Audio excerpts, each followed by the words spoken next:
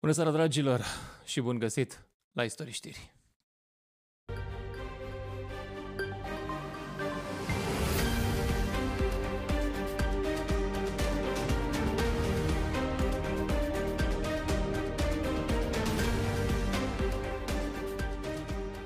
Subiectul zilei în seara asta, și azi și mâine, și în următorii 20-30 de ani o să fie pensiile speciale. Doar că acum vorbim despre ele, iar în următoarele decenii o să le plătim. Noi ăștia care muncim în afara sistemului privilegiat. Acum că v-ați prins care e părerea mea despre povestea asta, în seara asta am un format special. Întâi o să citesc probabil 6-7 postări de pe Facebook ale unora dintre prietenii pe care îi citesc și după aia la sfârșit am să vă spun părerea mea în caz că n-ați citit pe pagina mea de până acum despre pensiile speciale.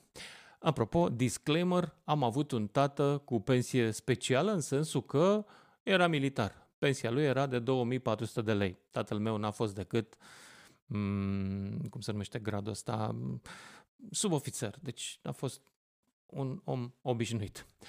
Totuși, era o pensie mare pentru vremea aceea. Dar subiectul este altul. Subiectul este ăsta.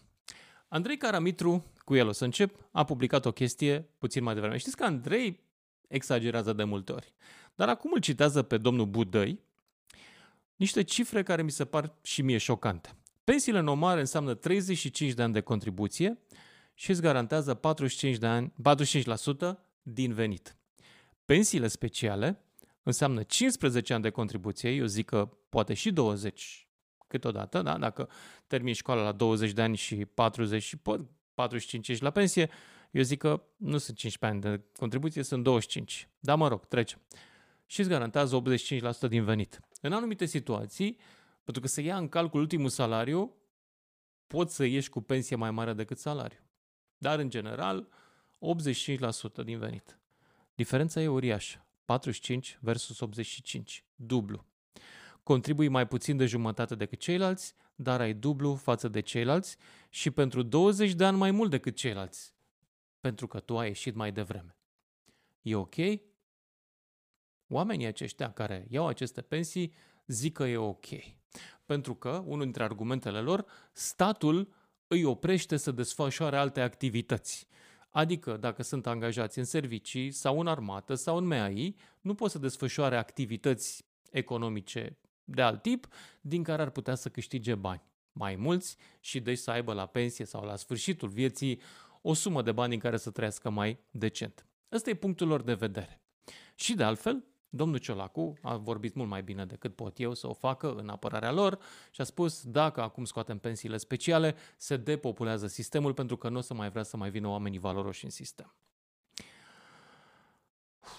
Hai să vedem ce mai zic prietenii mei, bine? Dar, înainte de asta, dacă vi se pare interesantă emisiunea asta, la care recunosc câteodată muncesc mai mult, alteori mai puțin, dar de fiecare dată o fac pentru că mi se pare că are sens. Dacă vi se pare interesantă, nu uitați să o răsplătiți cu un share. O să fie puțin mai târziu Paul Palenciar, care este teolog și jurnalist și o să discutăm puțin despre religia în școală. Știu că vă place și subiectul ăsta și n-am apucat să-l abordez cine știe ce. Ne-am ocupat cu domnul Funeriu, acum avem tot așa un teolog care e mai apropiat de subiect decât sunt eu și încercăm să avem un dialog civilizat, deși probabil că pozițiile noastre sunt diferite. Rămâneți deci să-l vedeți și pe el. Am început deci cu Caramitru. Punctul de vedere este ăsta și de fapt cea mai mare problemă cu pensiile speciale este că ne consumă în jur de $1 miliard pe care trebuie să-l împrumutăm în fiecare an din bugetul țării, între 1 și 2 miliarde, din care 1 miliard împrumutăm. Și de asemenea că noi am promis că facem o reformă aici, întrucât bugetul este debalansat. E prea greu înspre pensiile astea speciale. Specialii spun că merită toți acești bani, de 2 ori mai mulți decât ceilalți. Au făcut de 2 ori mai mult decât ceilalți? Asta e o întrebare la care fiecare dintre ei poate să răspundă. Acum, hai să vedem ce zic oamenii, civilii. Eu mai știu câțiva civili în presa românească și îi citesc. Acum nu or fi toți civili, poate unii sunt foarte bine conspirați, dar eu tot îi citesc. Alex Livadaru zice așa: e trist că anumite categorii profesionale din piață consideră că merită pensii speciale de ordinul miilor de euro sau chiar zecilor de mii de euro după stagii de muncă incomplete. Oamenii ăștia nu văd sărăcia din jur, nu văd copiii cu aripile tăiate din zonele defavorizate, nu-i văd pe ceilalți bătrâni ai țării care trăiesc de la o lună la alta și cântăresc dacă să-și cumpere sau nu o pâine. Ce statură morală are un magistrat ieșit din sistem la 46, 48, 50, 55 de ani cu pensia mai mare decât salariul și de ce ar trebui să avem încredere în el să judece dosarele societății? Mai ales când un astfel de magistrat eșuează în cea mai simplă judecată, cea a bunului simț. Cum să am pensie mai mare decât salariu, cum să ies mai devreme decât stagiul obligatoriu de cotizare, cum să iau atâția bani pe lună în timp ce alții mor de foame, nu merg la școală, n-au bani să meargă la spital. Cum pot anumite categorii sociale să trăiască cu gândul că sacrifică viitorul copiilor, generațiilor tinere, riscând prin pensiile injuste să lasă România fără bani de investiții din PNRR? Asta spune Alex Livadaru. Hai să mergem mai departe, să mai vedem o opinie. Dan Mașca. Omul a făcut la un moment dat un partid, Partidul Oamenilor Liberi, la Târgu Mureș. Nu prea a mers. Oamenii nu vor să fie așa de tare liberi. Spune, are o poziție mai nuanțată. Pensii speciale au și membrii ONG-urilor speciale de așa zisă utilitate publică, gen Uniter, Uniunea Scriitorilor din România, Uniunea Artiștilor Plastici, Uniunea Ziariștilor Profesioniști din România. Apropo, eu nu sunt în Uniunea Ziariștilor Profesioniști, nu sunt în nicio uniune de jurnaliști și nici nu mă bag. Bun, sportivii, curente viagere și indemnizații de merite. Ar trebui să eliminăm și asta, ar trebui să eliminăm și cele ale primarilor, parlamentarilor, șefilor de consilii județene și, de asemenea, cota unică ar trebui să fie cota unică, adică să fie identică și la IT, cercetare, construcții. Un punct de vedere valid, zic eu, dacă e să fie dreptate. Elena Calistru, Funky Citizens, zice așa: e un semnal foarte prost că decidenți aflați la cel mai înalt nivel în statul român, stai să dau un pic mai într-o parte așa, să vedeți mai bine, să înceapă să sugereze că poate ar fi mai bine să renunțăm la niște milioane sau chiar miliarde de euro din PNRR doar ca să nu facem un lucru absolut firesc, să reformăm pensiile speciale. E o nemernicie absolută că se încearcă din unele părți deja narațiunea cu ne obligă UE să reformăm pensiile sau ne taie UE banii pentru că nu facem cum zic ei. E o nemernicie pentru că nu ne obligă UE la nimic. România și-a luat un angajament pe tema asta, România are nevoie de asta sau o să ajungem să ne mai ajungă de banii de pensie în câțiva ani. Ce zic oamenii? Ce zic oamenii care scriu? Sunt mulți care scriu. Sunt mulți care scriu și le mulțumesc foarte tare. Și uite, o să pun câteva din comentariile lor. Îmi doresc tare mult să mă întorc acasă, dar e jale mare România. România trebuie să scape mai repede de special. Nu trebuie să scăpăm de special. Trebuie să nu mai fim speciali. Unii speciali și alții nespeciali. Ce oameni valoroși sunt în sistem? Sunt oameni valoroși în sistem. O întrebare greșită aici. Sunt oameni valoroși în sistem. Poate nici lor nu le convine postura în care sunt puși acum, în care ne uităm la ei și arătăm cu degetul. Sunt. Problema este că s-au votat prea multe privilegii. Și o să vă spun la sfârșit că oamenii ăștia, unii dintre ei nu au niciun pic de simț al realității, pentru că acum este pusă în practică, e pusă pe circuitul legislativ o lege care ar acorda acest gen de privilegii încă unei categorii. Vă spun la sfârșit. Mai spun, oricum desfășoară și alte activități. Corect, așa este. Corupție, incompetență, hoție, clientelism. De ce n-ar avea dreptate, spune cineva? Schimb regulile jocului în timpul jocului? Din ce cauză crezi că au intrat aceste persoane în sistem? Din ce cauză nu au intrat ceilalți de pe marginea acest sistem? Nu știu. Au intrat pentru bani? Toate aceste categorii de care vorbim sunt categorii care jură pe drapel să apere România. Cum apără România când banii pe care îi încasează categoriile astea speciale sunt debusolează, destabilizează bugetul țării? Cum? Bun.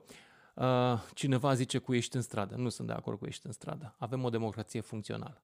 Ar trebui ca parlamentarii pe care i-am votat, Rareșe, ce mai faci, Rareș? Ești bine? Ești bine, Rareș? Ești bine? Nu simți penele cumva pe umeri așa? Nu-ți pinzi pe la cap? Nu simți nimic? Hai de capul tău. Bun. Pensiile speciale au o anumită trăsătură, după ce că-s nemeritate mai sunt și nesimții de mari, spune cineva. Și uite ce zice lumea, bătaie de joc, popor plin de egoism, dar ce fac cu atâția bani? Detest comunismul, securitatea, turnătoria, însă acum conduc o drazelor forțe secretari de partid sau cei puși de aceștia. Să se dea salarii mari ca să aibă pensii de contributivitate mari, dacă tot îi apreciază atât de mult. Super idee, foarte mișto. Așa. Bun. Hai să mergem mai departe. Mai am câteva opinii să vă spun. Și dacă vi se pare interesantă emisiunea mea, nu uitați să o răsplătiți cu un share. Oana Despa zice și ea, și are o poziție apropo de chestia asta. E siderantă insistența românilor să fie proștii clasei până la capăt și să nu renunțe la niciun privilegiu, să aibă pensii speciale babane de la 40 de anișori. Ce mă îngrozește cel mai tare nu e că pierdem banii din PNRR, ci că lumea din jurul nostru pare să se așeze în alte două noi emisfere politice, cu un război mognit între ele. Și că și de data asta o să fim sub linie cum le stă bine campionilor. Negruțiu are o poziție, citiți-l pe Negruțiu, e foarte bun. Are o poziție și el în legătură cu chestia asta, a avut mai multe. Zice cam așa Negruțiu. De ce s-a enervat domnul Ciolacu? De 24 de ore este stresat, nervos, se răstește, acuză. Fapt nemai întâlnit până acum, arată cu degetul inclusiv către amicul Nicu. Marcel Ciolacu se simte lăsat în offside. După ce a încălecat PNL-ul și l-a manevrat cum a vrut, domnul Ciolacu simte că s-a întors roata. Liberalii de la Nicolae Ciucă la Rareș Bogdan, cele care a desfințat din vorbe pensiile speciale, i-au pasat lui acest cartof fierbinte să-și rupă el gâtul. Va trebui să facă această reformă grea sau să nu. Pentru că el, la fel ca toți ceilalți, el iubește specialii, are nevoie de ei, ca să ajungă la putere și mai ales ca să se mențină la putere. În același timp, dacă nu face reforma, pierde pe mandatul lui miliardele de euro din PNRR. Lumea îl va arăta cu degetul. Premierul care a pierdut banii de autostrăzi, de spitale, de școli, pentru că n-a vrut să-i deranjeze pe amicii lui specialii. Grea decizie. Lose-lose situation. Nu mai zic, nu mai citesc, citiți-l, căutați-l și pe el, o să fie linkurile în postare imediat după ce termin emisiunea de astăzi. Liviu Mocanu, am găsit o postare pe net, cineva l-a share-uit pe Liviu Mocanu, o prietenă, Ioana, și zice Liviu Mocanu cam așa. Se aude o liniște dinspre aur pe tema pensiilor speciale, de parcă partidul ar fi fost înființat de băieții cu pensii speciale, ceea ce sigur nu este așa. Nu, frate, nu e așa. Sub nicio formă nu e așa. Nu e așa. Nu e așa. Hai să mergem mai departe. Cristi Dimitriu a fost director la Mediafax și mi-a plăcut foarte mult de el. Am fost colegi. Spune așa. Politicienii sunt în stare să ne scoată din Uniunea Europeană ca să nu taie pensiile speciale, nu numai să renunțe la banii din PNRR. Sigur că ar putea face legea după recomandările Băncii Mondiale și apoi să lase CCR să o respingă, dar nici măcar nu vor să dea prost la electoratul lor și la toți prietenii și rudele cu pensii speciale. Ar trebui să interzică pensionarea specialilor la aproximativ 50 de ani, că tot am aflat după fostul șef al DNA, Crin Bologa, s-a pensionat la numai 51 de anișori cu vreo 5.000 de euro, după ce a fost schimbat din funcție și înainte de asta se plângea ipocrit ce probleme de pensionare are justiția cu pensionarea anticipată. Și mai avem și mulțumesc foarte mult pentru comentariile voastre. Cineva pune o întrebare foarte bună. Falimentul Greciei. Grecia a făcut exact același lucru, dar nu pensii speciale. Pensii mari la toată lumea și fraude ca să acopere, de fapt, deficitul bugetar. Și la un moment dat s-au prăbușit cu totul. Acolo ne ducem și noi. Și știți ceva? Nu o să plătească specialii. Tot noi o să plătim din povestea asta. Și mai știți ceva? Pe noi nu o să ne salveze germanii, fiindcă nu vin în concediu aici vara. Ok? Nu ne va salva nimeni în situația asta. Dar oamenii ăștia nu înțeleg. Nu înțeleg. Mulțumesc pentru povestea cu Grecia. Noi suntem de vină, noi am pus acolo, așa este. Da, așa e. Sunt de acord cu voi aici și vă mulțumesc că vă uitați. Și mai avem și aici, stai un pic, cu bună mențiune, Unleash de Șoșoacă. Ați observat că Șoșoacă n-a avut o poziție cu pensiile speciale, nici Aur n-a avut? Oare de ce? Mă întreb de ce. Oare de ce? Bun, hai să mergem mai departe. Mai am un singur comentariu să vă las aici. Și după aceea o să mergem la invitatul emisiunii. Proiectul de care vă vorbeam puțin mai devreme. Proiectul pe care l-am găsit la Bogdan Glăvan. Deci nu doar personalul militar, polițiști militari, jandarmi, SRI și așa mai departe are pensii speciale, dar acum și personalul civil care lucrează în armată, poliție, servicii secrete va beneficia de pensie specială prin reducerea stagiului de cotizare. Așa prevede un proiect de lege avansat acum de MEAPN. Ați înțeles? Se pregătesc și alți speciali. Mie mi se pare de necrezut povestea asta. Dar o știam de multă vreme. Știam că e o problemă. Știam cât ne costă de fiecare dată. Dar până acum nu am realizat că acești oameni ar fi în stare să dea cu piciorul la banii noștri ca să nu-și piardă banii lor. Și până la urmă, eu îi înțeleg. Sunt banii lor. Adică ce nu înțeleg este ce s-a întâmplat cu jurământul de credință față de România. Ei n-au depus un jurământ de credință față de pensiile lor. Cu toții oamenii de care vorbim au depus un jurământ de credință față de țara asta. Ce s-a întâmplat cu el? Au jurat să o apere. O apără ceea ce încasează ei? Asta e întrebarea. Și acum mergem mai departe. Paul Palențar, doamnelor și domnilor. Sau Paul Palenciar, iartă-mă, greșesc mereu. Bună seara, nicio problemă. Asta. Stai să-mi pun și eu căștile să te aud. Ești acolo? Bună seara, mulțumesc pentru invitație, mă simt onorat. Găsit ție și celor care ne privesc. Hai să povestim cine ești tu, în câteva cuvinte. Sunt jurnalist, teolog, realizator de film documentar. Am asta, e un om ancorat, sper, în viața publică, demersurile civice și în viața Bisericii Ortodoxe. Sunt un creștin ortodox, asumat și afirmat public. Eu te-am descoperit pe Facebook, mi-a plăcut cum scrii, nu știu cum ne-am împrietenit, am uitat. Scriei? Mulțumesc. Sunt vreo câțiva teologi care îmi place cum scriu și cu care m-am împrietenit. E o doamnă profesoară de religie, mai Radu Preda, care îmi place cum scrie. Și cam atât. Și o să încep cu o întrebare la tine. De asemenea, îi rog și pe ascultătorii noștri să pună o întrebare sau să vină cu opinii față de ce discutăm noi acum. Acum am încheiat povestea cu pensiile speciale, discutăm despre religie, cum ar trebui să fie ea în școală, cum o vedem. Prima mea întrebare este: ce crezi despre un om care nu crede în Dumnezeu? Un om care nu crede în Dumnezeu e la fel de om ca și cel care crede în Dumnezeu. Și asta de aici, asta e premisa dialogului nostru. Da? Știu că a fost la un moment dat că am pus pe Facebook un citat din Sfântul Isaac Siru și acolo cineva, spunea că nu crede în Dumnezeu sau, nu știu, am fost întrebat, parcă tu m-ai întrebat sau altcineva și am zis că necredința nu e o boală, departe de mine gândul ăsta, e o alegere, poate să fie o neputință. Există oameni care mi-au spus că ar vrea să creadă și simt că i-ar ajuta credința în divinitate, oricare ar fi ea, mai ales în momentele critice ale vieții, dar nu pot să o facă. Cumva ei spun că le lipsește acel aparat, da? Receptor spiritual. Poate fi și o neputință la un moment dat, dar atât, nimic mai mult. Pentru că altfel ajungem iar la ce am trăit în istorie. Știi că istoria e ciclică și ajungem iar de la lucruri mici la genocid, ajungem la intoleranță din aceea groasă. Și deci un om care nu crede în Dumnezeu poate oricând să fie partener de viață, partener de discuție, de călătorie, fără nicio problemă. Aici să știi că ne înțelegem. Îți dau perfectă dreptate. Un om care nu crede în Dumnezeu e un om căruia îi lipsește o funcție a minții, dacă vrei. Pentru că eu, care cred în știință mai mult, consider că religia nu este vreo boală. Eu nu-i consider pe credincioși, chiar dacă eu nu sunt neapărat unul, sunt agnostic. Religia cred că este o funcție a minții noastre, care are rolul să ne echilibreze, să ne dea speranță, să ne dea un lider atunci când el lipsește din jurul nostru, să ne dea un model, eventual moral, la care să ne raportăm, chiar dacă el în realitate nu există.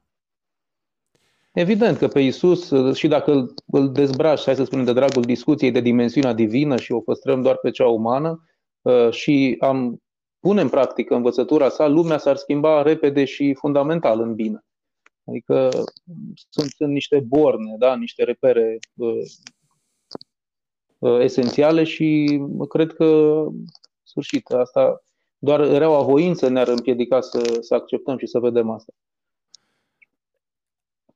Auzi, te-ai gândit vreodată cum ar arăta o biserică ortodoxă reformată? Da, cred că orice teolog de bună credință și orice om sincer care a trecut printr-o școală teologică s-a gândit, nu? Pentru că fiecare sistem e cu scăderile lui, cu chibele lui, cu deviațiile lui. Da, și m-am gândit și dacă vrei spun și cum cred că ar arăta. Cred că ar arăta mult mai aproape de Evanghelia lui Hristos, nu știu, asta e o mare problemă și ar trebui să revenim la Evanghelie, da? Să o trăim așa cum o trăiau primii creștini în primele veacuri creștine. Da, și e nevoie, cred că dacă ajungem într-un moment al curgerii timpului în care spunem că sistemul,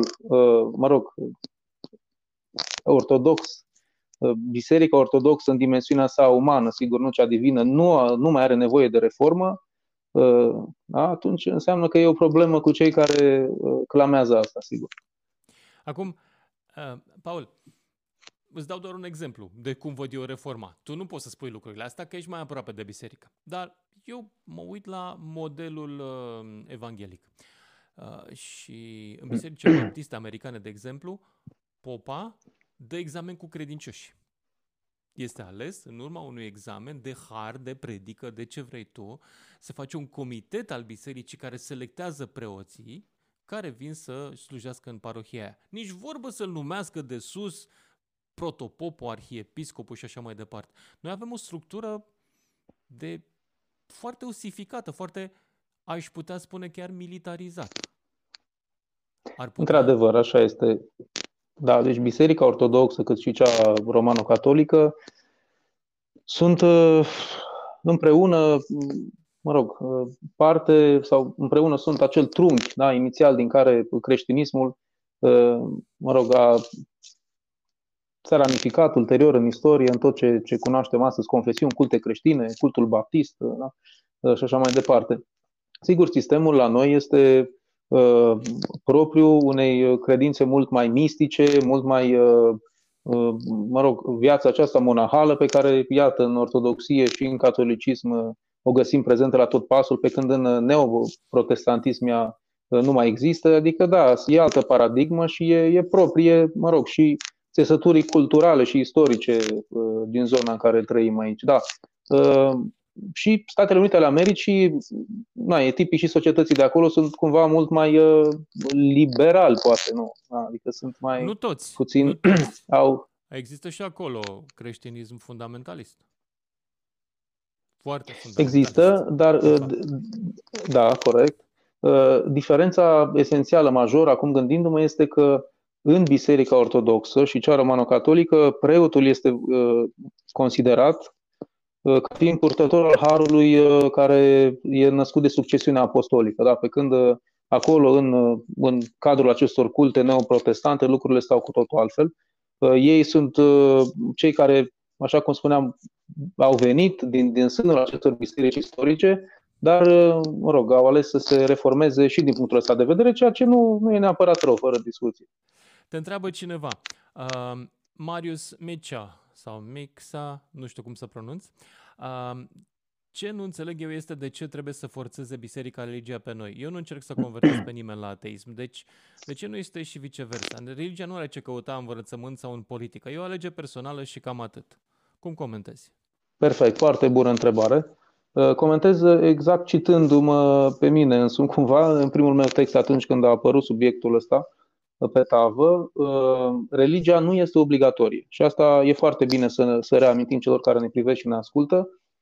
Nu înseamnă că dacă religia va fi materie opțională, și subliniez acest cuvânt, îngroș acest cuvânt opțională, la bacalaureat de acum vom pregăti ruguri și ghilotine în piața publică, unde sigur îi vom executa, nu, cu preoți, cu prapuri și cruci pe cei care nu vor să dea bacul la religie. Iată. Deci religia este o opțiune, nu? E o opțiune și așa mi se pare normal să fie. Să știi că eu știu nu mi se pare care vor să fie ars pe rug numai să se încălzească un pic iarna. Adevărat, am fost și eu printre ei, până m-am mutat într-o locuință cu centrală proprie, nu mai puteam. Okay, da. Da, și sub nicio formă, iar religia nu este obligatorie, ci este opțională. Există în spatele acestei opțiuni milioane de părinți care au acest drept garantat de Constituție de a-și educa proprii copii conform propriului set de valori morale, iar acești părinți sunt creștini ortodoxi, la fel cum părinții atei sau agnostici sau, sfârșit, cu alte opțiuni spirituale, au dreptul să nu-și înscrie copiii la ora de religie. Este total în regulă. Dar cei care... Religia este, cum scrie și Vlad Liviu Pop, opt-out, nu e opt-in. Adică se presupune că vrei și trebuie să faci cerere să te scoată.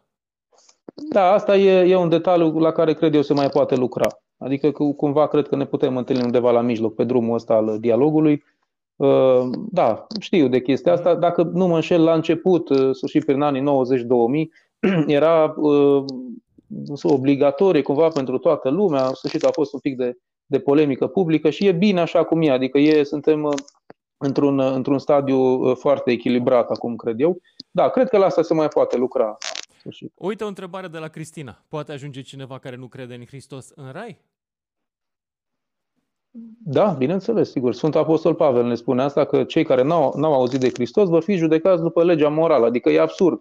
Eu, să spunem, da, sunt ortodox botezat, dar nu știu, beau seara la crâșmă, vin acasă, îmi bat soția, copiii, fac 2 cruci și eu o să ajung în rai. Sub nicio formă, să ne luăm gândul ăsta, da? Hristos spune însuși în Evanghelie, nu tot cel ce îmi spune Doamne, Doamne, va intra în împărăția cerului, pentru că e ușor să spui și de fapt faptele noastre vorbesc. Dacă faptele noastre cască între noi și ceea ce propovăduim, o prăpastie a ipocriziei, sigur că raiul ne este închis. Da, răspuns da. Doar să crezi că, în sfârșit, nu știu, să faci binele, să fii un om al spiritului și nicio problemă. Nu cred. De ce refuză religia știința? Deci, de exemplu, de ce refuză religia și nu numai religia organizată, ci oamenii credincioși? Refuză, de exemplu, nu pot să am cu un credincios, profund credincios, o discuție despre evoluția naturală, că o respinge. De ce? De ce nu are dreptul să existe și Dumnezeu și evoluția naturală în același loc? Doar pentru că evoluția nu e cuprinsă în Biblie, nu e scrie de acolo de ea. Când spunem profund credincioși, ne referim la cineva ca Nicolae Steinhardt sau la cineva ca cei care au ieșit în pandemie Cineva și de pe scriau pe pancarte, nu cred în COVID. Păi despre asta discutăm, adică să se pune din păcate o etichetă care, mă rog, pe care nu o merităm. Uite, oameni ca mine sau ca alți prieteni ai mei și așa mai departe, care suntem luați așa la grămadă în găleată. Omul credincios, să răspundă celui sau celei care ne întreabă, este un om liber. Deci cel care îl descoperă pe Dumnezeu este un om care a descoperit și libertatea. Pentru că Dumnezeu este libertate, este iubire, dar este și libertate. Atunci, omul liber, această libertate îi dă puterea de a crede în știință, de a vedea, iată, un vaccin ca fiind un dar al lui Dumnezeu, da? Dăruit umanității tot prin oameni, prin savanți. Deci omul credincios cu adevărat este un om echilibrat, este un om deschis, este un om care îți generează și îți emană pace și bucurie atunci când te întâlnești cu el. Există oameni pe care, în sfârșit, asumă religia în registrul acesta al fricii, da? Am auzit cu toții să-ți fie frică de Dumnezeu. De Dumnezeu nu poate să-ți fie frică pentru că pe Dumnezeu îl iubești. Ei, într-adevăr, poate să-ți fie frică de Dumnezeu dacă vrei, așa cum îți este frică atunci când intri în camera unui copil bebeluș care doarme, dar intri în vârful picioarelor nu pentru că ăla mic se va trezi și îți dă un cap în gură. Știi? Nu din cauza asta, ci pentru că ți-e frică să nu-l trezești, pentru că îl iubești și vrei să se odihnească și vrei să crească mare și frumos. Așa e și cu frica asta de Dumnezeu. S-a întors Cristina la Cosmina, și zice, cum rămâne cu versetul cine crede și se va boteza va fi mântuit, iar cine nu osândit. Conform versetului, necreștinii vor fi osândiți. Păi, cine dintre cei care, într-adevăr, aud despre Hristos, li se propovăduiește Evanghelia și aleg să nu creadă într-o manieră în care este evident, da, registrul în care trăiesc unul nociv, unul diabolic, atunci da, adică nu putem să spunem că Putin se va mântui, de pildă, da? Da. Chiar dacă, uite, a auzit de Evanghelie, este creștin ortodox botezat. Ce crezi despre unul care sfințește o mitralieră, un preot? Păi, cred că își trădează misiunea, adică nu se ridică la înălțimea misiunii sale, asta e evident. Și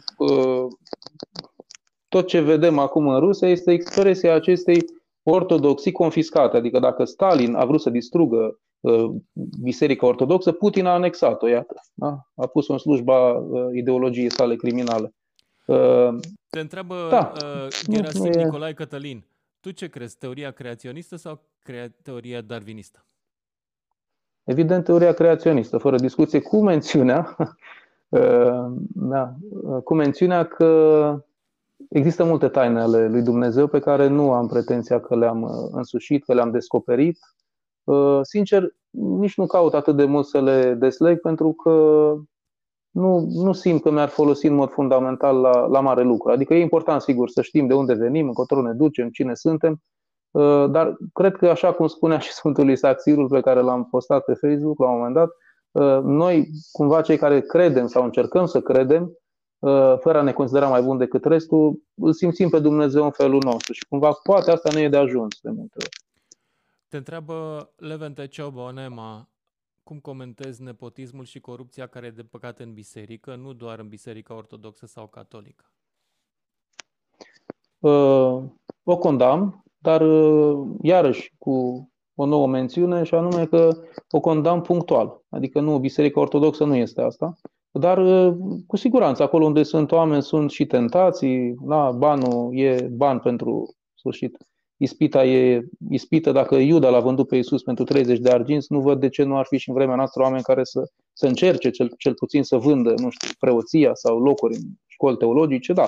Poate că există și e de condamnat, da. Mereu când vedem astfel de cazuri, trebuie să tragem un semnal de alarmă dacă îl iubim pe Dumnezeu și biserica sa, evident. Paul, știi, eu am senzația că oamenii care își doresc să ajungă în rai și să trăiască veșnic nu s-au gândit niciodată cum este să trăiești veșnic. Adică să existi veșnic. Pe mine, de fapt, tocmai asta mă înspăimântă cumplit.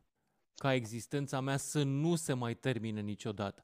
Pentru oamenii cărora le teamă de moarte, înțeleg. Adică înțeleg, da, domnule, ți-e frică, am priceput. Și de-aia îți dorești ca religia să-ți ofere perspectiva vieții veșnice. Și apropo, nu toate religiile oferă perspectiva asta. Dar eu m-am gândit bine cum ar fi să exist la nesfârșit. Eu deja m-am plictisit de mine. Cum ar fi să rămân? Păi aici e cheia. De A? tine, de mine, da, ne plictisim ușor de noi înșine, în clipa în care, și sigur aici nu știu, nu chiar n-aș vrea să sune a reproș, a critică pentru nimeni, în clipa în care sunt doar eu și cred că asta, că eu însumi îmi sunt suficient, la un moment dat mă voi plictisi de mine însumi, ca să formulăm așa, să rămânem în logica ta. Pentru că suntem limitați, suntem ființe, dacă vrei, programate. Da, așa e softul, mereu să căutăm, să vedem ce e dincolo de linia orizontului. Ori, ideea de a ajunge în rai nu este de a fi singur pe o livadă undeva printre niște pomi și cu siguranță în câteva mii de ani ai nebunit sau poate chiar mai devreme. Da? Dar haideți să ne întoarcem, uite, la un mare clasic, la Dostoevski și frații Karamazov, romanul său de căpătâi, în care, la un moment dat, două dintre personaje explică unul altuia cum vede raiul fiecare.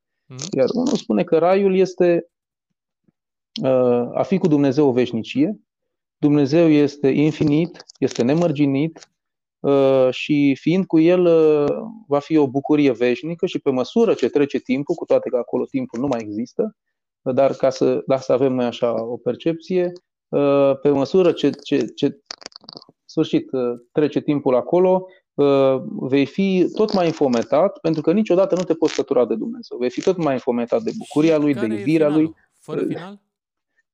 Finalul nu există. Finalul este că, așa spun și Sfinții Părinți ai Bisericii, că nu există final în progresul în Dumnezeu. Adică e ca atunci când te apropii de un munte și pe măsură ce te apropii de munte îți dai seama cât de mic ești tu și cât de mare este el. Niciodată nu-L vei putea epuiza pe Dumnezeu. Niciodată. Licențe poetice. În practică eu da, nu pentru evident că sunt licențe poetice pentru cineva care nu e ancorat fundamental în teologia creștină, cu siguranță, și e în regulă. Adică nu e niciun fel de problemă. Eu spun care e viziunea creștină și a teologiei bisericii. Dacă întrebăm un depresiv într-o depresie cronică, acută, cu siguranță fiecare zi pentru el este deja prea mult. Atunci există oameni care se sinucid și n-ai cum să nu înțelegi pe departe. Da? Cei din jurul lor nu fac nimic pentru ei și ei se simt într-un hău în care se adâncesc cu fiecare zi care trece. Ei, pe de altă parte, cel care crede în Dumnezeu, simte pe Dumnezeu, cu fiecare zi care trece se adâncește în Dumnezeu, care e bucurie, e viață veșnică și niciodată nu se termină. Sigur, poate părea un basm, pentru mulți chiar este, nu e nicio problemă. Trăim într-o lume liberă. Paul, îți mulțumesc tare mult pentru că ți-ai luat timp în seara asta să stăm de vorbă. Dragilor, dacă vi s-a părut interesantă emisiunea noastră, că am făcut-o împreună cu cuvintele voastre pe ecran, nu uitați să o răsplătiți cu un share. Să ne vedem cu bine, cine știe, poate mâine seară. Seară bună! Numai bine! Seară bună!